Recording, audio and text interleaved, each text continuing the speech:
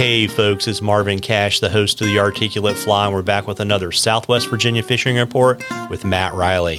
How you doing, Matt? I'm doing great, Marvin. How are you? As always, just trying to stay out of trouble. And, we were talking before we started recording that you're kind of in that 0 or 100% rain zone, so you really don't know what's going to happen to your fishery, right? Yeah, I mean, they're calling for, 3/4 of an inch tomorrow, so that's Wednesday. But, if you look at the hourly forecast for the next couple of days, they're calling for huge amounts of rain in like an hour or so time slot, which just means that, there's somewhat sparse systems jumping around. And so I think for the most part we'll be pretty okay. There may be, if some of those big cells, whack a really specific watershed, there might be some effect there, but I think for the most part, we're going to be pretty okay. Gotcha. And so, you're full bore smallmouth guiding, and, we were just talking about, how consistent was the topwater bite at this point. You want to kind of let folks know what you're seeing out there on the water?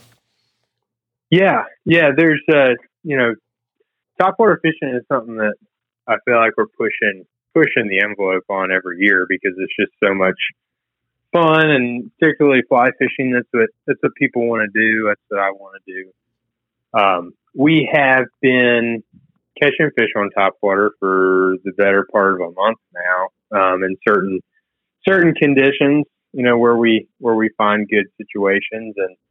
And we've got plenty of bugs out and about. There's dragonflies, damselflies. Been seeing some Dobson flies showing up, some Hogomite adults. So there's some of that going on.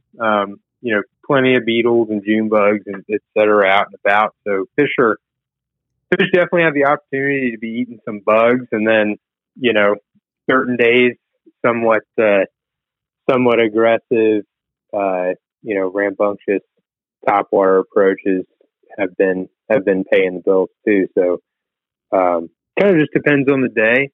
As we get into this early June time frame, which really, doesn't last too long, but, you can find some bigger fish that are somewhat lazy and uninspired, and they're not going to chase super well. And sometimes fishing a topwater bug pretty slow, is the ticket for those kind of fish, because you're not going to get them to chase a streamer.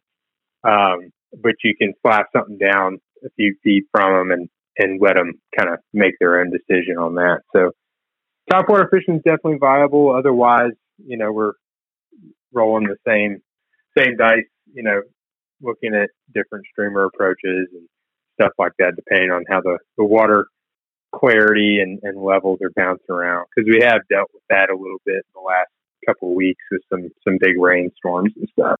Yeah, got it. And I imagine you're probably really waiting until what about late June before you kind of get to that really solid, twitch it every 20 or 30 feet, topwater approach.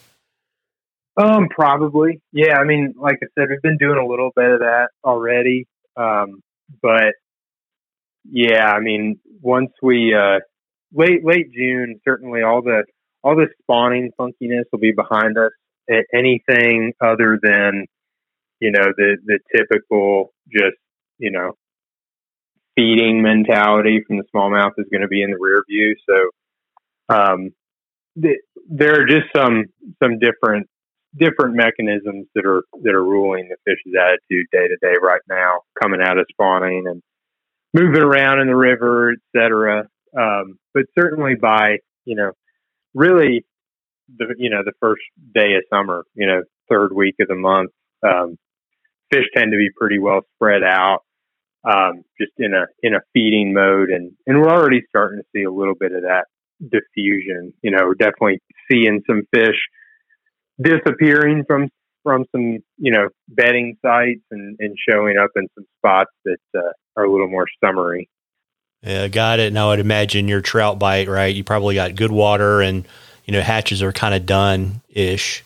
And it's all kind of really about, beetles and ants and inchworms and all that kind of good stuff, right? Yeah, we do. We do have some hatches through the summer. Like we've got a green drake, which is, usually middle of May, early May through first couple weeks of June. Usually an evening thing.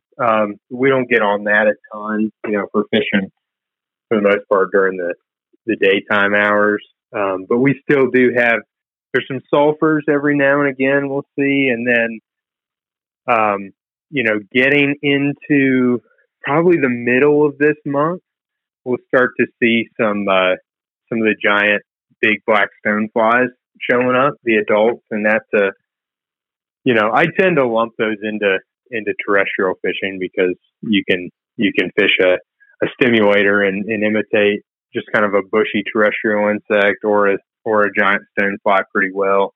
But it is an aquatic insect. So those will be out and about for probably the second half of June and most of the month of July. But yeah, otherwise, we're definitely fishing some green weenies now and again, and some dry dropper stuff with some different terrestrial flies as well. Well, there you go. And folks, we love questions at the Articulate Fly. You can email them to us. You can DM us on social media. You can even drop them into the comments of our social media posts. And if we use your question, I will send you some Articulate Fly swag. And we were in a drawing for something cool for Matt at the end of the season. And, I know we're at this point, we're talking about the second half of your smallie season, but you want to let folks know kind of what you have open and how to reach in, all that kind of good stuff? Sure. Yeah. We've got probably a week to 10 days worth of days, between now and, the end of September, the end of summer. And pretty evenly spread out. I mean, there's a few in August, a few in July, a few in September, mostly in September, but peak bug fishing, peak topwater fishing.